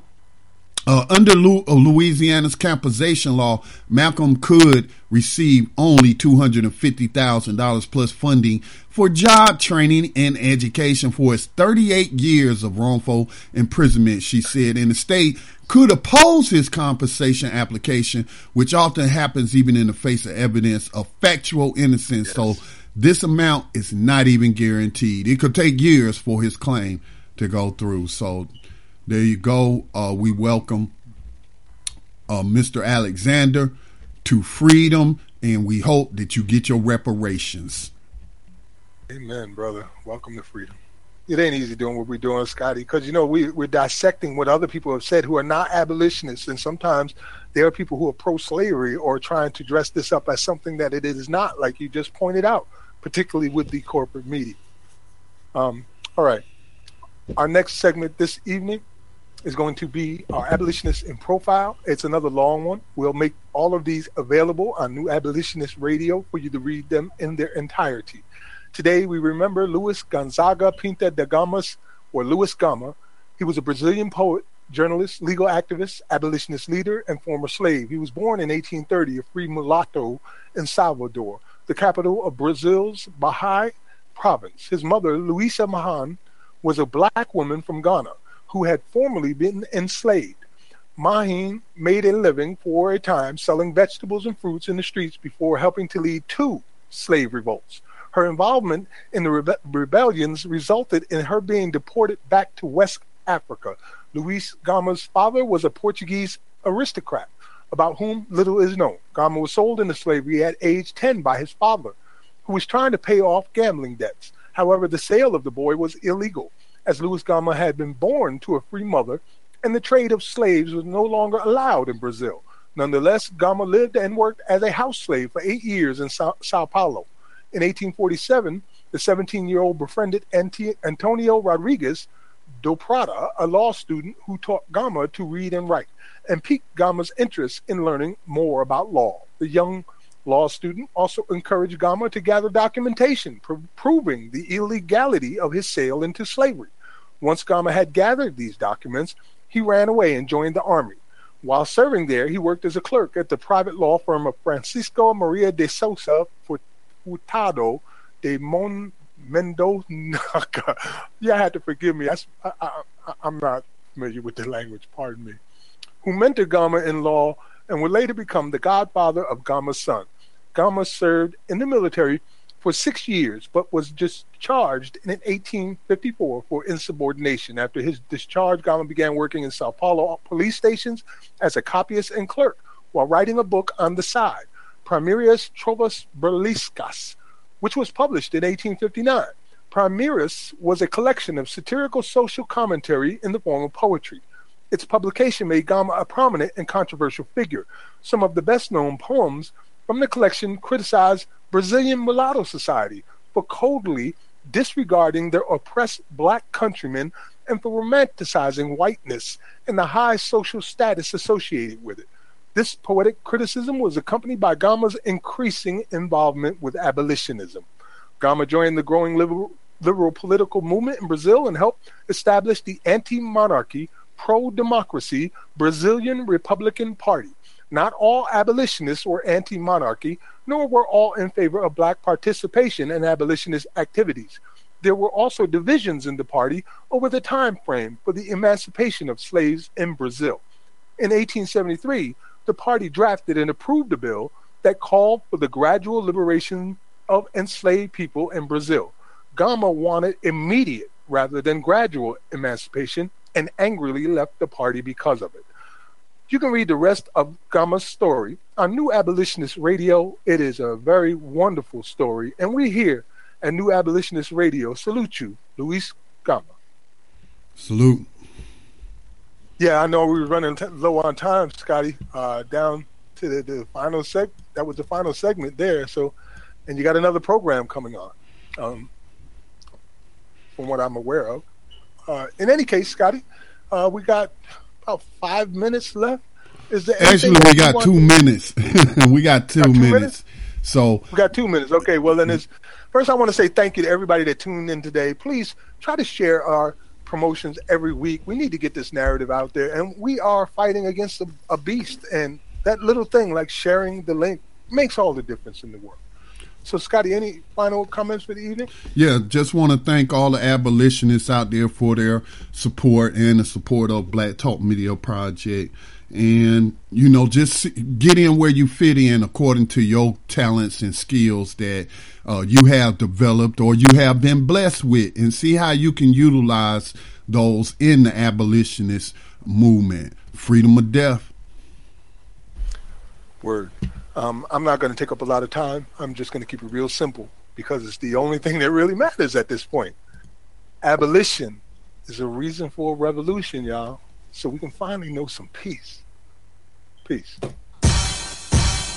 Rise up, rise up, rise up, rise up, rise up, rise up, rise up, rise up, rise up, rise up. Showtime. Just lift your eyes up. Let your wise rise up, see the signs of the times. If it's time, rise up, rise up.